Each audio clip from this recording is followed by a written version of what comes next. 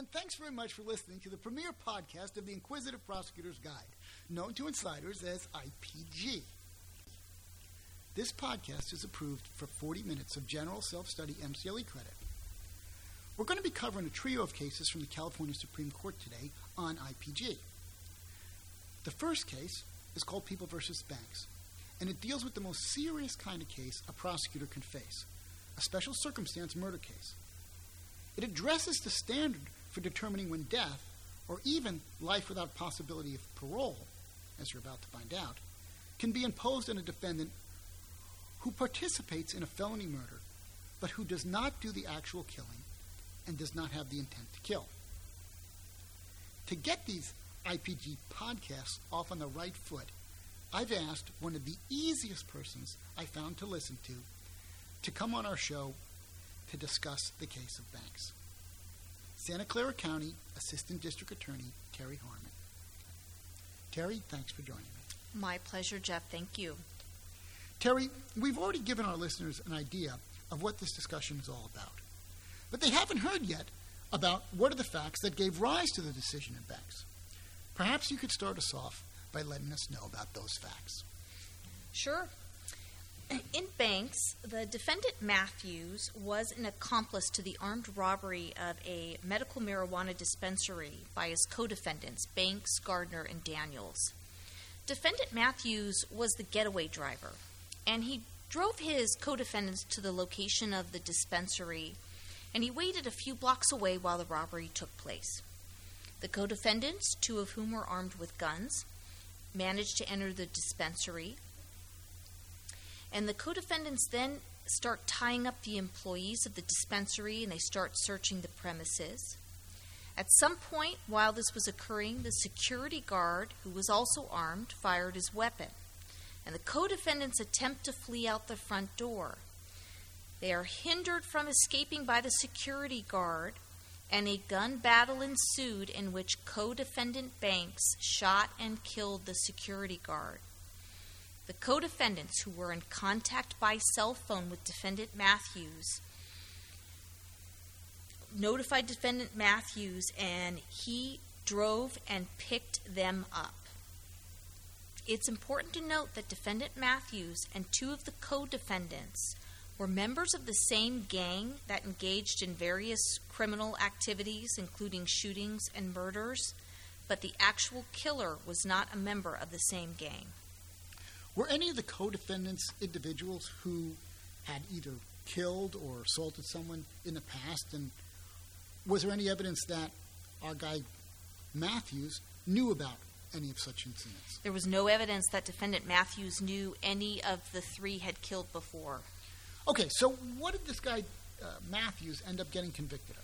So defendant Matthews was convicted of, among other crimes, first-degree murder, and the jury found true the special circumstance that the murder was committed during an attempted robbery or burglary.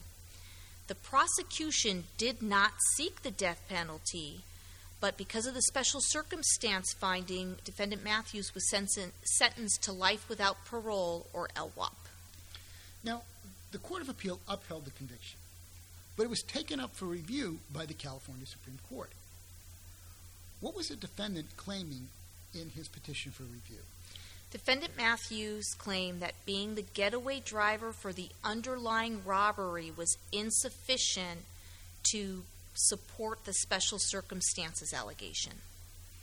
And why did the California Supreme Court take it up for review?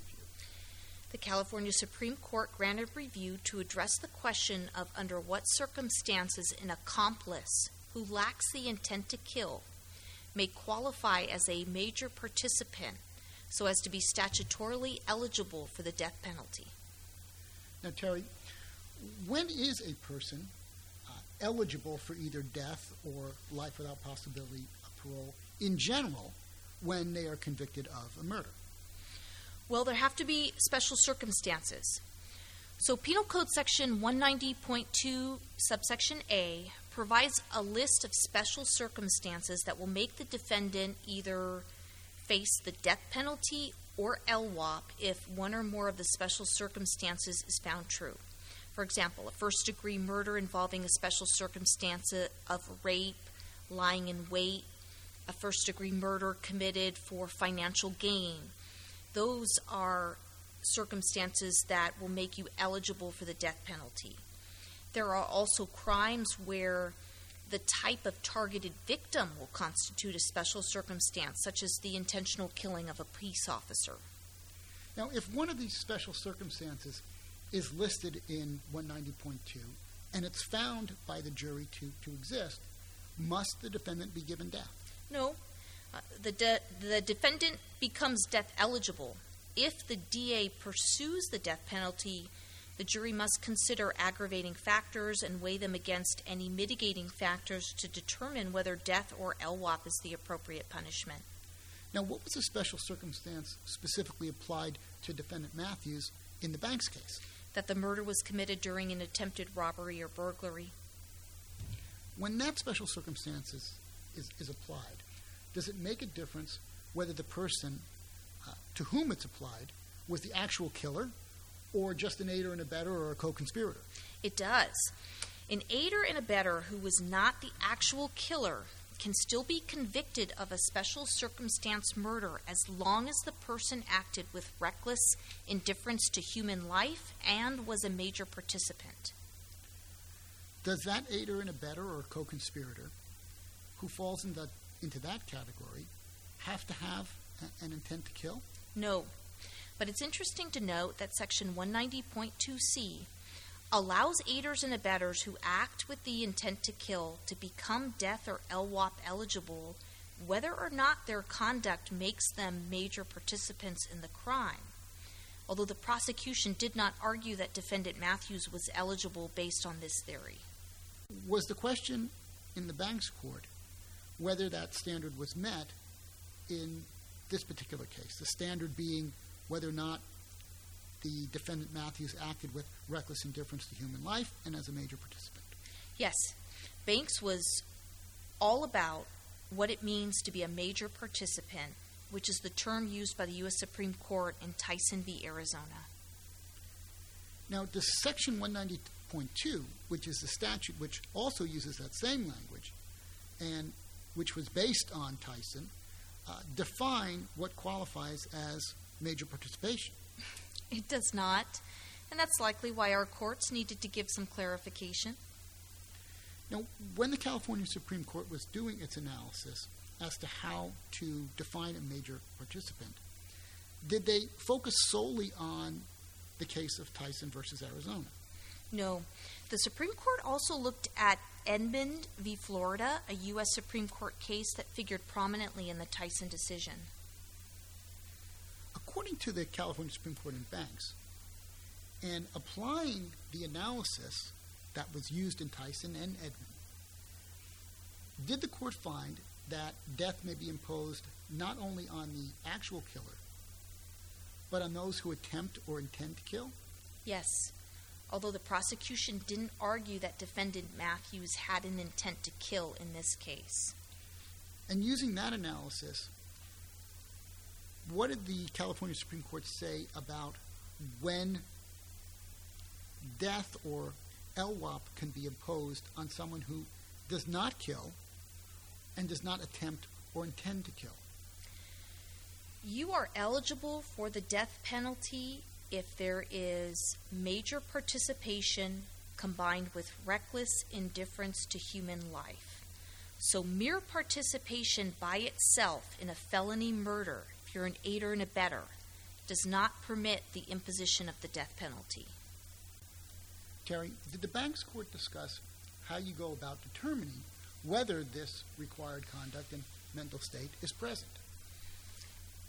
You look at the facts and circumstances of your case and use the facts and circumstances of the Tyson and Edmund cases as guidelines to help determine whether or not the defendant is a major participant who had the requisite mental state.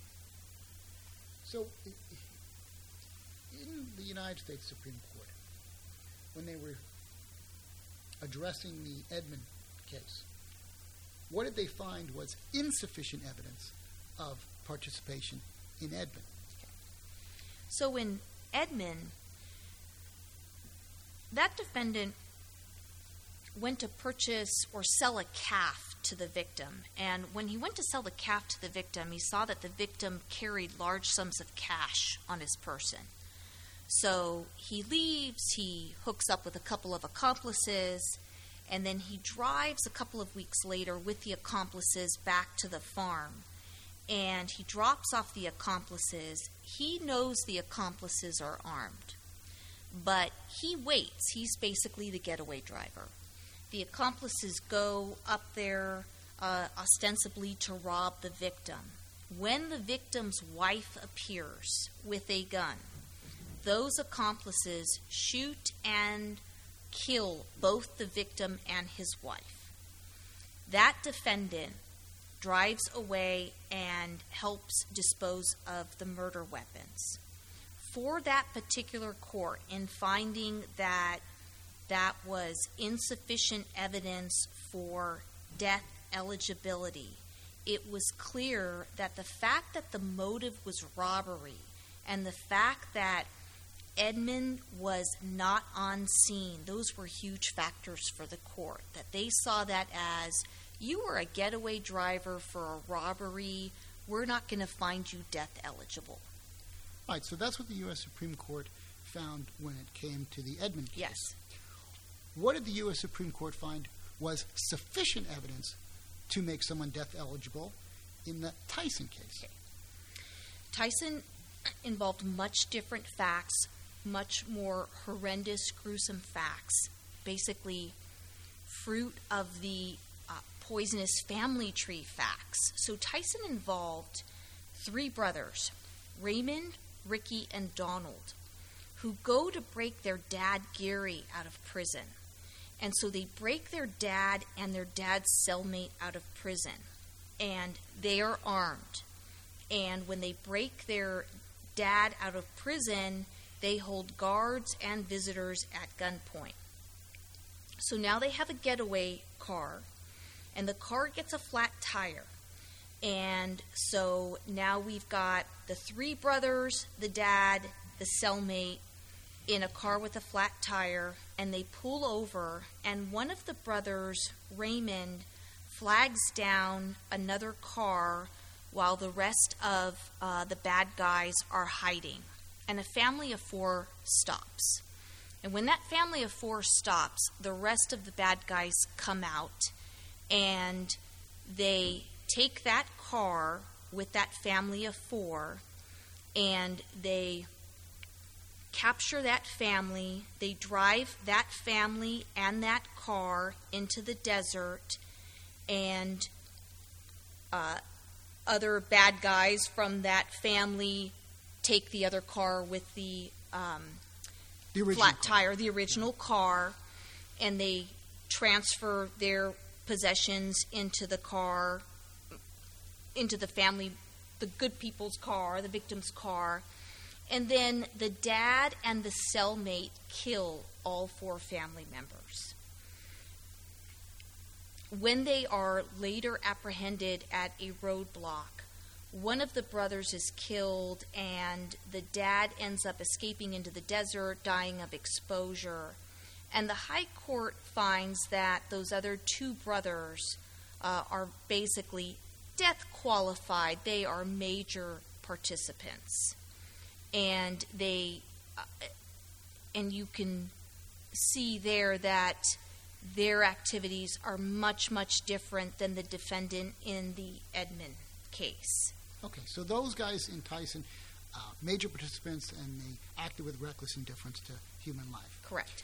Now, based on the California Supreme Court's review of Edmund and Tyson, did they come up with sort of a constitutional minimum conduct that allows for the imposition of the death penalty when you have an aider and abetter in a felony murder killing, where the aider and abetter doesn't intend to kill and doesn't attempt to kill? Well, there's no hard and fast rule. What we know is that somewhere in between the level of participation and mental state of the defendant in Edmund and the level of participation and mental state of the defendant in Tyson is our minimum level of culpability for death eligibility. I think that Tyson is definitely on the more egregious end of the spectrum, and we can feel comfortable that the Tyson brothers have not set the minimum level of culpability for death eligibility. So what sort of factors did the Banks Court identify as bearing on whether or not a defendant's participation in criminal activities known to carry a grave risk of death are sufficiently significant to establish that the person was a major participant? The Banks Court identified several factors that distinguish the defendants in Tyson from the defendant in Edmond, and held that all of them may be weighed in determining the ultimate question, whether the defendant's participation was sufficiently significant to be considered major. And now keep in mind, these factors are not exclusive, but some of the factors that they named or listed included what was the role in planning? What was the role in weapons? Did this person supply them? Did he use them? What's the past experience with participants? What's the knowledge of the other participants as far as criminal history? What's the intent? Were they present at the scene? Did they facilitate? Could they have prevented the actual murder? What actions or inactions played or could have played a particular role in the death? What did they do after lethal force was used? Did the Banks Court say whether any one factor was more dispositive than any other factor? It appears clear that cases where lethal force is not part of the agreed-upon plan and absence from the scene may significantly diminish culpability for death, since absent participants have no opportunity to dissuade the actual killer. Of course, I do say it's curious, Jeff, as to why this seemed an important point for the court, but they did make it in a footnote. Okay. Now, did the Banks Court indicate whether the jury should be actually informed of these factors? I know that currently there's no CalCrim or CalJIC instruction that exists on this issue, doesn't identify these factors, but did the Banks Court indicate that actually the jury should be told about these potential factors in deciding whether or not an individual in the circumstance like the defendant in the Banks case should or should not get the death penalty? Again, that it's not an exclusive list. I don't think that they meant it to be an exhaustive list of factors, but it was clearly significant to them that this is among the factors that must be considered by the jury. They make at least two references to what a jury should consider or be presented with, and I think that it's clear the court's anticipating that this information is going to become part of the record and part of what the jury's going to weigh and balance. So we shouldn't be surprised then if the CalCrim committee or defense attorney is asking for an instruction identifying these factors, although if that occurs, it's probably a good idea to make sure that the jury is also informed that it isn't an exclusive list. Right. Now, do the standards for imposing death on a non-killer participant who's charged with a felony murder special circumstance have to be used in assessing whether a defendant is eligible simply for life without possibility of parole? I mean, do they apply when the DA is not seeking death but just LWOP? Yes. So it's not required by the Constitution, but it is statutorily required. The Tyson-Edmond standard is applicable to an allegation of a felony murder special circumstance, regardless of whether the people seek and exact the death penalty or a sentence of LWOP. In Banks, the people did not seek the death penalty. So under 190.2 then, it doesn't even make a difference whether we're just seeking LWOP. That can't be imposed unless the jury makes a determination that the individual was a major participant and acted with reckless indifference to life. Correct. We have to prove that beyond a reasonable doubt. Okay, now using that standard, did the court find that Defendant Matthews was eligible for LWOP as a major participant? They found he was not. The court found insufficient evidence that Defendant Matthews was a major participant. They found his role much akin to the defendant in Edmond. He was not on scene. They didn't find evidence of his role in planning the robbery or evidence that he had procured weapons. Although Defendant Matthews and two of his co-defendants were gang members, the killer was not in Matthews' gang. Okay, so they didn't find that there was sufficient evidence there to show that he was a major participant. Did they even find that there was sufficient evidence that he was recklessly indifferent to human life? In other words, did they find that based on the evidence he was subjectively aware that his participation in the felony involved a grave risk of death? They did not. They found the Tyson-Edmund standard was not met in regards to the requisite mental state. And they found that simple participation in an armed robbery, it was not sufficient to show a subjective awareness, since death does not so frequently occur during such crimes that the death penalty should be considered as a justifiable deterrent to the felony itself. There was no evidence he intended to kill or knowingly conspired with accomplices known to have killed before. Now, Terry, though, aren't there cases out there that hold that the knowledge that one's accomplice is armed, that by itself can establish reckless indifference to human life under Section 192D? There were. They've been disapproved. By the California Supreme Court in Yes, Banks. Okay? yes.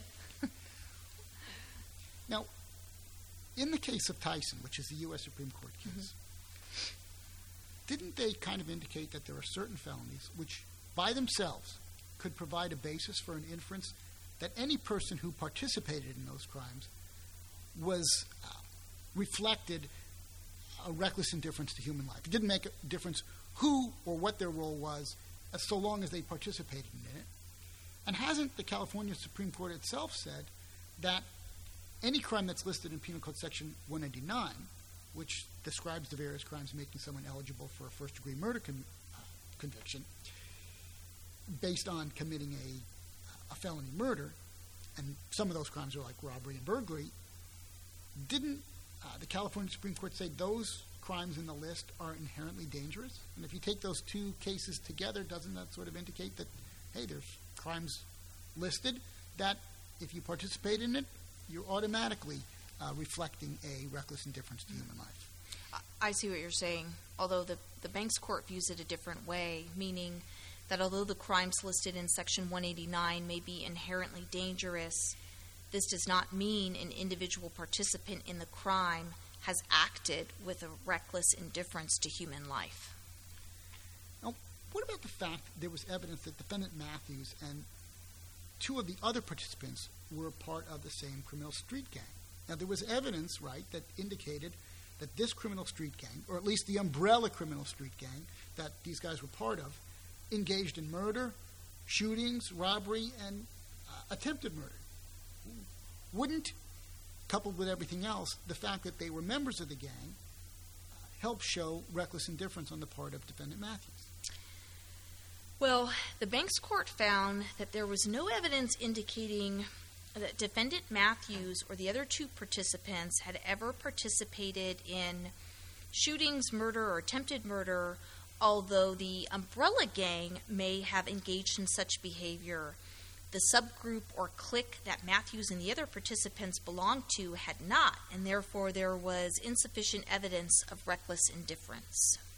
Okay, so Terry, any final thoughts for prosecutors deciding whether to charge an aider and abetter who, and we've got to make sure this is clear, this case only applies to aiders and abettors who do not have the intent to kill, did not kill, and did not attempt to kill someone. But any final thoughts for prosecutors deciding whether to charge an aider and abetter with the felony murder special circumstance? Yes, I think that Banks reminds us to ask additional questions when we are ferreting out culpability. For the most part, we are comfortable with knowing what it means to be the getaway driver, but the Banks decision highlights that there are different layers of culpability depending on the evidence of one's involvement and knowledge a defendant had about his or her co-defendant's criminal history and other details associated with planning the crime. Well, that sounds like a good takeaway, Terry. So thanks for that observation, and thanks very much for joining me. Thank you, Jeff.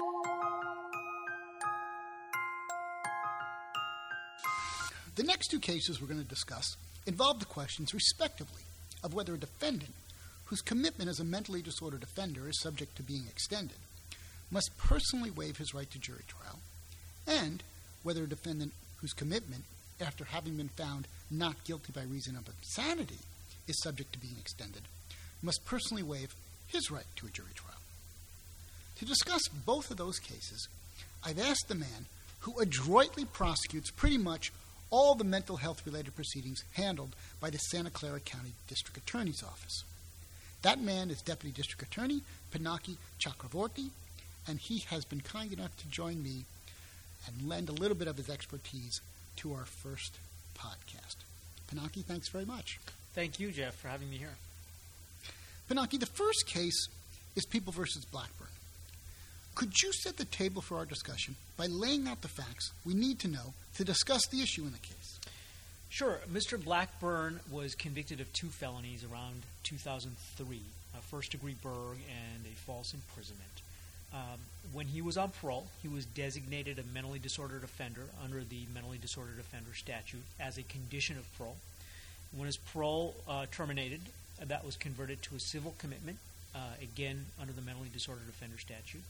The commitment was extended a few times, and then in 2011, the district attorney filed their third petition to again extend his commitment as a mentally disordered offender, commitment in a hospital so that he could be treated as a mentally disordered offender. The defense indicated that they wanted a trial on the extension of the commitment, but the defense attorney waived jury without getting a personal waiver of jury from Mr. Blackburn himself on the record. So there was a bench trial, the petition was sustained, and the commitment was extended for another year.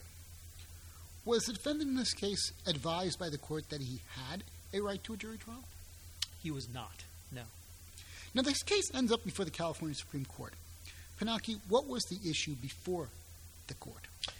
That issue was that issue that you just brought up right at the end of the last question, which is whether the defendant needs to be personally advised by the court of the right to a jury trial and whether the defendant needs to personally waive his right to a jury trial on the record instead of having his attorney do it for him. That was the issue.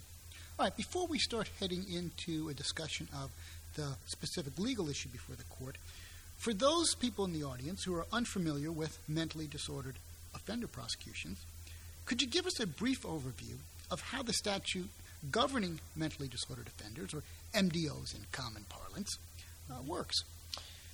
Sure. The MDO statute deals with certain offenses which are enumerated in the statute itself.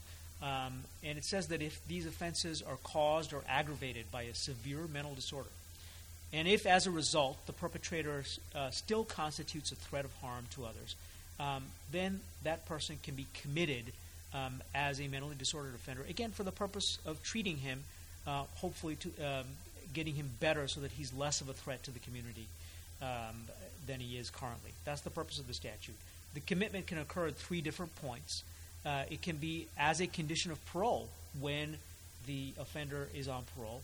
It can be part of an extension of parole, or it can be after parole has terminated. It can be converted to a civil commitment, and that's what happened with Mr. Blackburn. Now, the DA has to petition to extend the commitment each time, and after parole has ended, these are 1-year extensions, so the DA has to petition 1 year at a time. Does the statute say anything about whether or not the MDO has a right to a jury trial and whether that right can be waived when it comes to these extension hearings? Yes, the statute is very explicit on that. Under Penal Code 2972, subsection A, the statute requires the court to advise the MDO of his or her right to a jury trial. It says the court shall advise of the right to a jury trial, and the trial shall be by jury unless waived by the MDO and the district attorney. Now, MDOs, they're often people who don't necessarily have the firmest grasp on reality. Right. So, does there have to be a personal waiver by the defendant, or can the defense attorney, who's probably somewhat familiar with the mental condition of the defendant, waive it on behalf of the defendant? Right, and that used to happen all the time, that the defense attorney would waive it on behalf of the defendant, and there was case law on it, for just the reason that you mentioned, which is that almost by definition, we can assume that these are folks who are mentally compromised, and the defense attorney having the closest relationship of anybody in the courtroom to the defendant kind of should know, or it is assumed would know, what's going on with the defendant and whether or not the defendant truly can waive his or her right to a jury trial in a knowing and voluntary manner. And so that used to happen, and case law used to allow that. However, now under Blackburn, the California Supreme Court has said that the waiver must be personal under a plain reading of the MDO statute unless there is substantial evidence on the record that the MDO lacks capacity to make a knowing and voluntary waiver of his or her right to a jury trial. The MDO has to be personally advised by the court and must personally waive unless there is that finding. So did the California Supreme Court explain why they adopted this particular rule? Yes, they did. They acknowledged that you can expect a mentally disordered offender to be mentally compromised. That is true. That is a fact. But they also said that the legislature knew that when they drafted the MDO statute, and knowing that, they still, in 2972 subsection A, required the court to advise the MDO of a right to a jury trial and required a personal waiver of the jury trial by the MDO. The legislature set that default rule. And the California Supreme Court explained that that's because if you have a severe mental disorder, that doesn't automatically mean, and you cannot assume just on the defense attorney's say-so, that this MDO is then unable to make decisions about the conduct of the proceedings, unable to make decisions about how best to defend himself or herself in a commitment proceeding, that the MDO is then automatically incompetent. You cannot assume those things. You have to specifically find that on the record. And so the Supreme Court left it to the trial court to determine that on the record. So in determining whether or not an MDO can waive their jury trial right, we have to first figure out whether or not they're capable of making a knowing and voluntary waiver. Does there have to be some sort of hearing on that question? No, and again, the Blackburn Court is quite explicit on this. The California Supreme Court specifically said that no full-blown competency hearing is required, but there has to be substantial evidence on the record that the MDO lacked capacity to make a knowing and voluntary waiver of his or her right to a jury trial. There does not need to be a full-blown hearing, but there needs to be that substantial evidence on the record. Well, I know what substantial evidence means in the context of whether or not there's sufficient evidence to uphold a verdict, but Right. What constitutes substantial evidence in this context? The California Supreme Court specifically said that substantial evidence is evidence that, quote, raises a reasonable doubt about the respondent's capacity to make a knowing and voluntary waiver of the right to a jury trial. We've been talking about the statute so far, but is there any constitutional right to a jury trial in an MDO extension proceeding? Well, the Supreme Court in Blackburn did decline to address that directly, but they otherwise treated this as a statutory right, and so for now I think we can assume that what we're dealing with here is a statutory right. So generally, when it comes to statutory rights, an error in failing to provide the right is going to be subject to a harmless error analysis requiring a showing of prejudice. Did the California Supreme Court apply this general standard of harmless error in reviewing this particular type of error? No, and perhaps oddly, no, since, as you say, what we're dealing with here is a statutory right. But the California Supreme Court said that if what has occurred in the record is the trial court effectively denying a mentally disordered offender their statutory right to a jury trial, then that error amounts to, quote, a miscarriage of justice. And the Supreme Court says that does require automatic reversal. So they specifically rejected a harmless error analysis in that specific situation where the record shows that the MDO was denied his or her statutory right to a jury trial. Well, this is going to make a lot of AGs pretty unhappy. Yes. There's going to be a lot of trial courts out there who assume that defense counsel could waive the right to jury trial on behalf of these MDO defendants. Does this mean now that every case has to be reversed and retried where this error occurred? No, not necessarily. So, although the California Supreme Court rejected the harmless error analysis generally, when an MDO has been denied his or her statutory right to a jury trial, there is a little bit of a room for harmless error analysis when you go back and scan the record for prior cases. Because what the court said is, if there was not a personal waiver of jury trial by the MDO, that doesn't necessarily require an automatic reversal if one of two things is true. One, if there's substantial evidence otherwise in the record that the defendant or respondent lacked capacity to make a knowing and voluntary waiver of their right to a jury trial. For example, if somebody's mental impairment is quite plain from the record, if they have a psychotic break on the record, if they're saying delusional, nonsensical things in the record, it may be quite plain from the record that this is somebody who's in no shape to make a knowing and voluntary waiver of their right to a jury trial.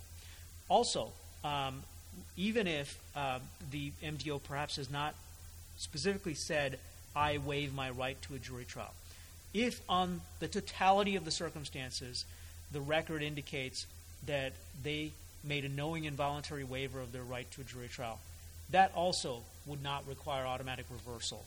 Now, in thinking about what kinds of situations would lend themselves to this kind of analysis, that the MDO did not make a personal waiver of their right to a jury trial, but on the totality of the circumstances, you would still find a knowing and voluntary waiver.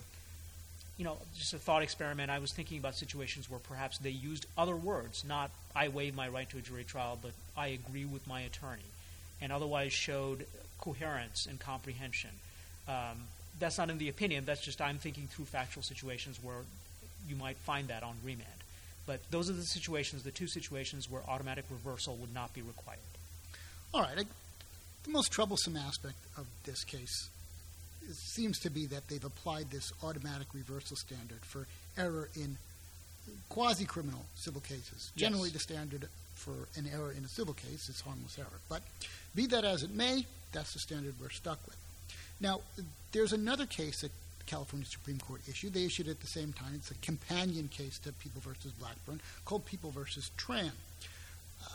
Could you tell us a little bit, in the time that we have left, what were the relevant facts in the case of People v. Tran? Sure. Well, Tran, as you said, was an NGI, not an MDO. It was Mr. Tran was found not guilty by reason of insanity on a 288 offense, meaning a lewd and lascivious act on a child under the age of 14. He was committed to a hospital because he was not guilty by reason of insanity. His commitment was extended several times. These are 2-year commitments, unlike the MDOs, which are 1-year commitments. But his commitment was extended several times, both by bench trial and by jury trial. In 2009, he had a jury trial on the extension of his commitment. In 2011, the district attorney again filed for extension of the commitment. Again, as in Blackburn, the defense indicated they wanted a trial, but the defense attorney waived jury without taking a personal waiver of the jury trial from Mr. Tran on the record. So it was an NGI with very similar circumstances. So the issue is basically similar to the issue that was raised in Blackburn, except it involves an NGI extension proceeding. Different statute, very similar language as regards this particular issue. Okay, so what does the actual NGI statute say about a defendant's right to a jury trial when they have been committed as a NGI?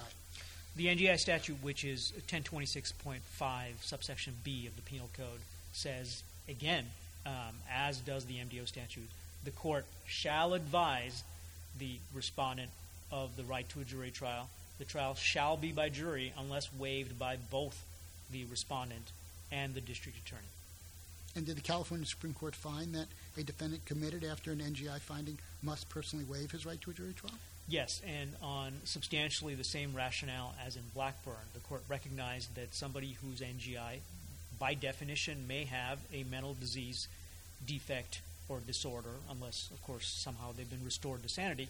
But you cannot automatically assume from that, just based on the defense attorney's say-so, that they're automatically incompetent, that they automatically do not understand what their legal interests are, that they automatically cannot make decisions about their legal interests in the upcoming commitment proceeding. So the court still needs to find on the record substantial evidence that this person lacks capacity to make a knowing and voluntary waiver of their jury trial right before they decide that they're not going to take a personal waiver of that right.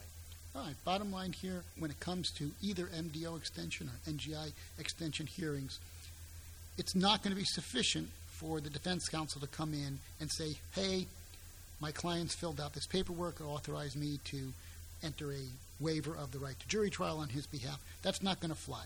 You got to bring the guy in, he's got to be advised, and then unless there's some sort of showing there that he's not capable of waiving the right, he himself, the MDO or NGI person, has to waive it. Absolutely. I could not have said it better myself. That's exactly correct. All right, you probably could have said it a little bit better, but I just want to say thanks very much for coming on and helping launch the inaugural Inquisitive Prosecutor's Guide podcast. Thank you very much. I'm honored. My pleasure.